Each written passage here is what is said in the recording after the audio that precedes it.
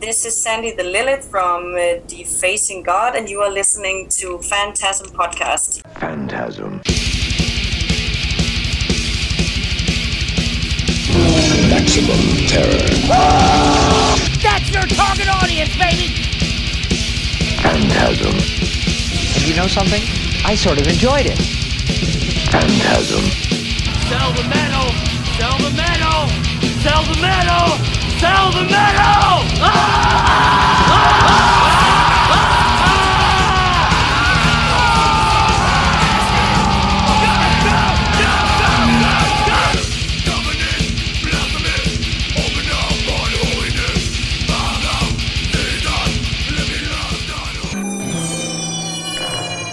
Phantasm. Hi, this is Dr. Vincent West, Medical Doctor with the Phantasm Podcast, and we have a very exciting guest today. We have Sandy from Defacing God, and their new album, The Resurrection of Lilith, is coming on September 2nd, and that's from Napalm Records. And Sandy, thank you so much for doing this interview today. Thank you for your time.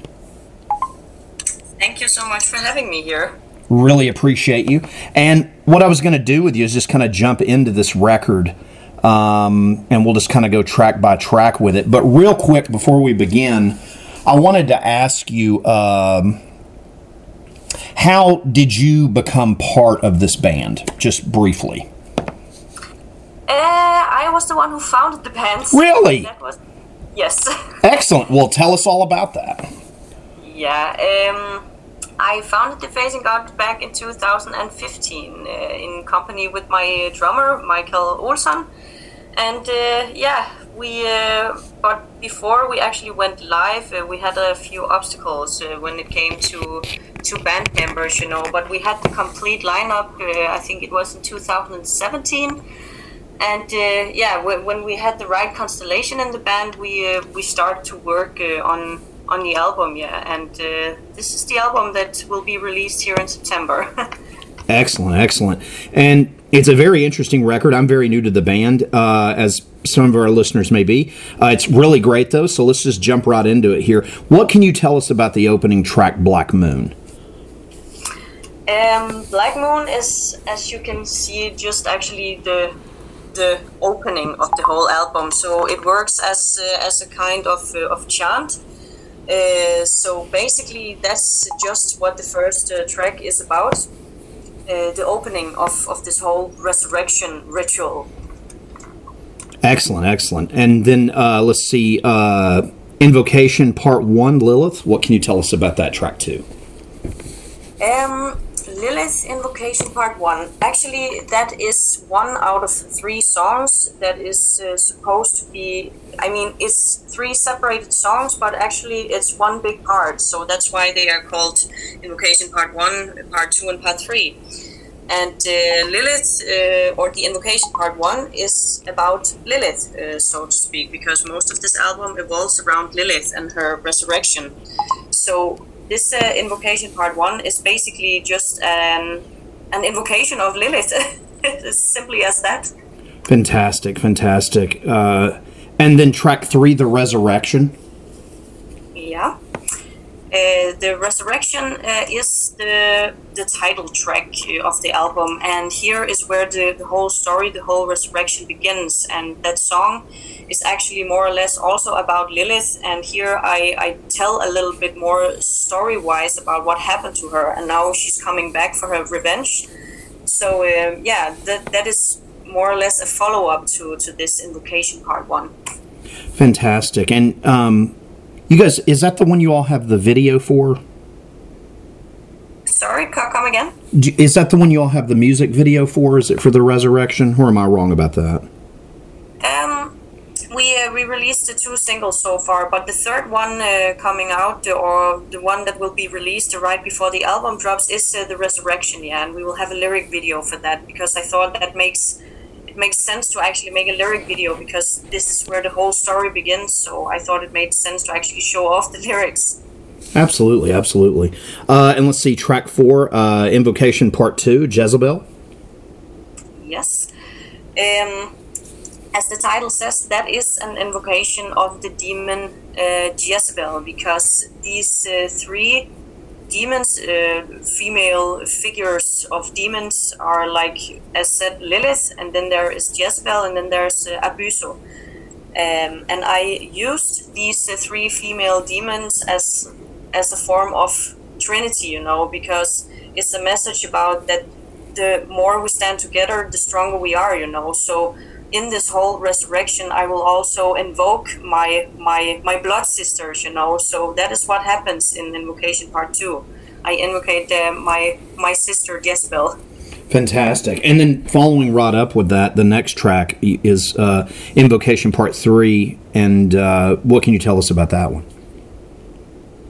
Yeah, that's basically the same. Again, in that song, I tell a little bit about who this demon is, and it is an invocation about her because she's my third sister, and I need her for this whole resurrection setup. You know, the whole ritual, because we need to stand strong. You know, it's like a sisterhood. So that's where these demons come in. So to say. So these three parts. It's actually one song, but they are divided in three.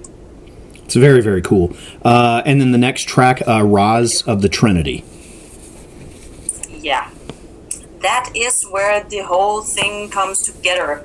Rise of the Trinity is a follow-up on Invocation Part 1, 2, and 3. This is where the three sisters of blood and flesh, that they reunite, and they are coming back to take their revenge, you know, to speak up for all the women who didn't have a voice throughout history, because most of the album evolves around especially the witch hunt that we had in Europe.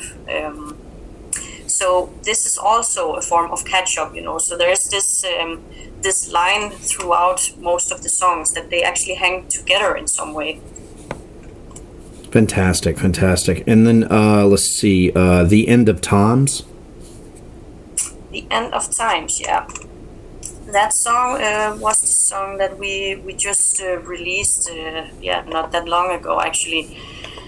And The End of Times is actually about the apocalypse, you know, because the term The End of Times is mostly used, for example, in the Bible. It's used, or you can say it's a thing that it's a term that relates to the times preceding the end of life on Earth, you know, according to different kinds of man-made religions. So it marks a time or an occurrence of a divine retribution where the world will receive its judgment, you know. And in this song, the world is seen through the eyes of Lilith. So this is actually just our way to try to put a sound to the apocalypse. I mean, if we were asked to create the sound to the apocalypse, this would be it. Perfect, yeah. Let's see, Echoes from, Fulda? Yes, exactly. Echoes from Fulda takes place in the German town, Fulda, okay. as you can hear. And it evolves around the witch Murga Bien. And this witch, or she was called a witch, she wasn't a witch, but of course she was called a witch back in the days. She were accused by a man, a bishop, I think he was back in the days. He accused her for being a witch because she stuck out, you know, and he also accused her for being pregnant with the devil himself. So she were cremated at the stake. And while she was, or after she were cremated, they found out that she was actually not pregnant. But this Balthasar from Dernbach, he were a malicious, so to say, a little prick who stood in front of many of these witch burnings in Fulda back then. So this is the story about what happened back then, you know. And then I put in the element of Lilith, that she will come back and, you know, take her revenge over him and give this Murga Bien, as the woman's name was, a voice, because she never had a voice. Fantastic. And then the next track, Death Followed Like a Plague. Yeah. Death Followed Like a Plague is actually about the very first woman ever condemned for witchcraft in Ireland. in 1324, I think it was. Yeah, it must be. It was in 1324. She was supposed to be the first woman ever accused for being a witch. And the whole thing started because she was married like 4 times. That's why I sing in the song that she's a serial monogamist, because she were married, several times. And it was not that well seen back in the days that you had that many husbands. So right before her 4th husband died, the family turned against this woman. Her name was Alice Küttler. And they accused her for being a witch because right before her 4th husband died, he changed his will to her fortune or to her benefit. So the family figured, okay, she must be a witch because all her other husband died as well. Right. But it was in a time of plague, so that was maybe the reason. But she were one of the first women accused for being a witch, and she was almost executed, but somehow she didn't come to that point. And then she was actually just written out of history, so to say. So that story evolves around her. Okay. Very interesting. And then the next track, Enslaved. Yeah. Enslaved is pretty much about how society is set up nowadays and always have been, and I was actually pretty much inspired in that song during the pandemic that we are much more enslaved by society than we can even comprehend. So yeah, that's basically what that song is about. Excellent. And then let's see, In the Land of Rain and Sorrow. It's a little bit the same concept actually, but here that song is more dedicated to the people who are not seen and heard in our society constellation. People who have mental illness, for example, people look down on them because they are maybe not, they don't have the abilities to work, for example, and then people look down on them. And all the people that I don't know how to put it, but all the weaker people, the people who need an extra hand, the way that the society treat them like they are just animals and that they have no value in this world. That is pretty much what the song is dedicated to, and how wrong the society handle people who actually need this extra help. Sure. So again, yeah, it's a point out to how our society is built up and how we deal with people who need help and people who are in need. Fantastic. Let's see, and then the last track, Into the Mist of Memories.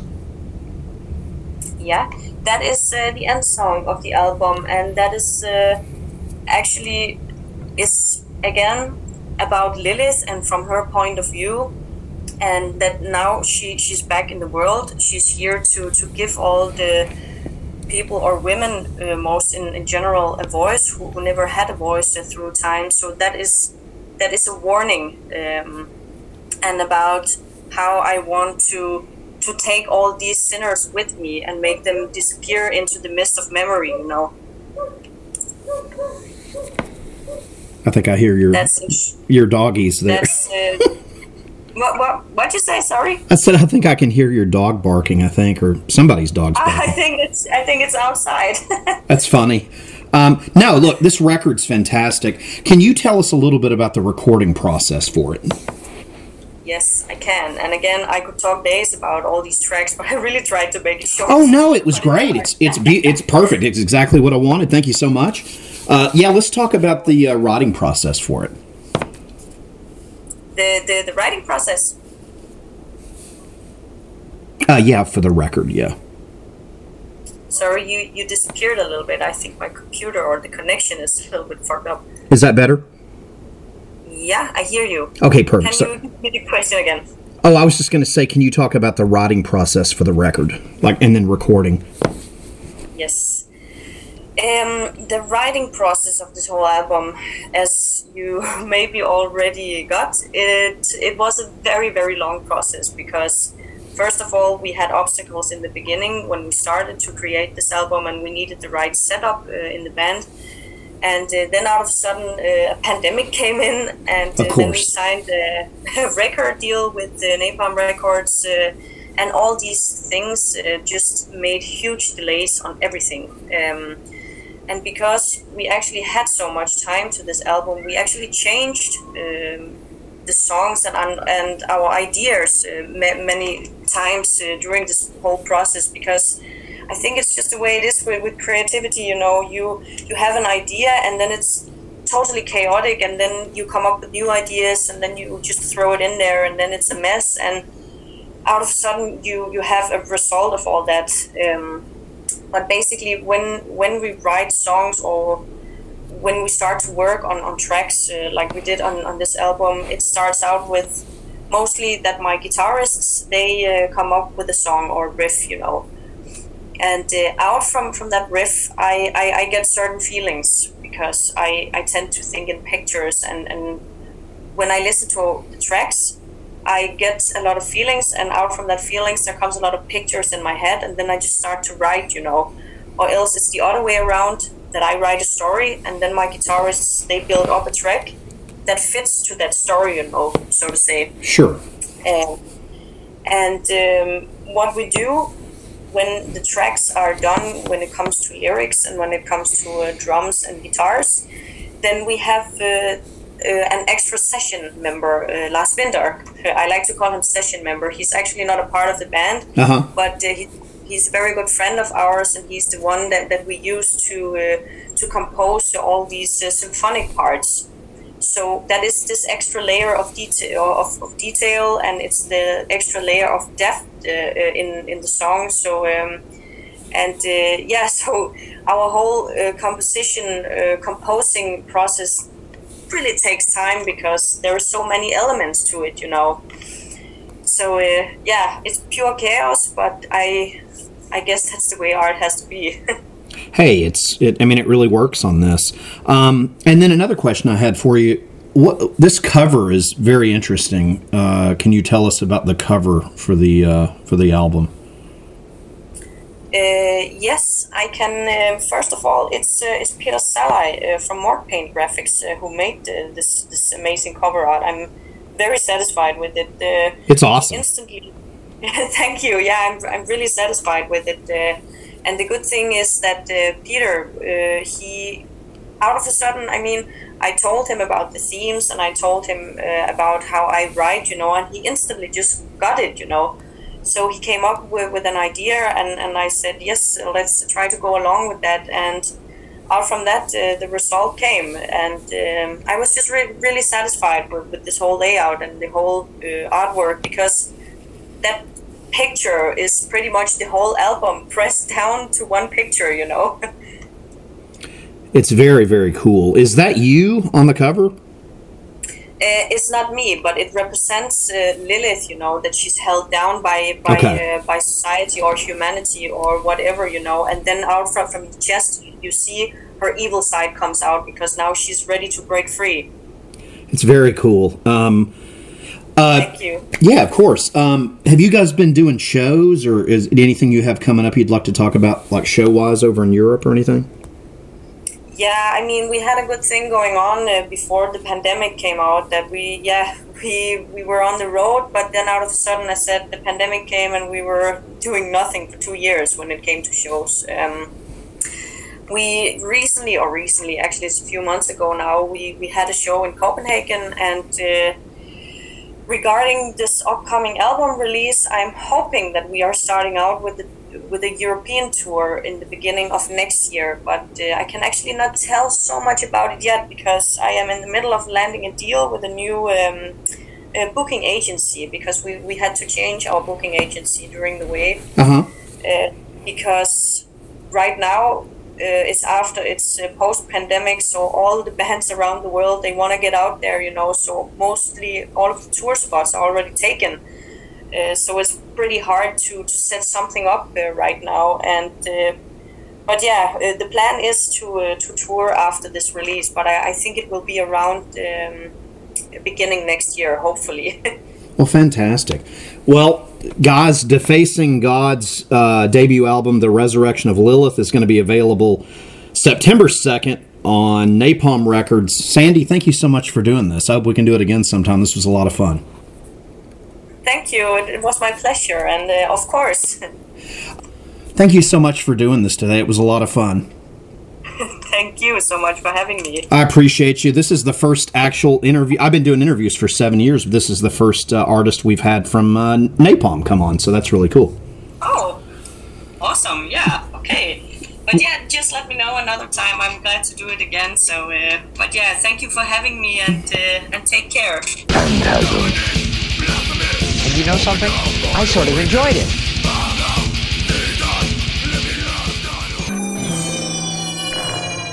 Phantasm.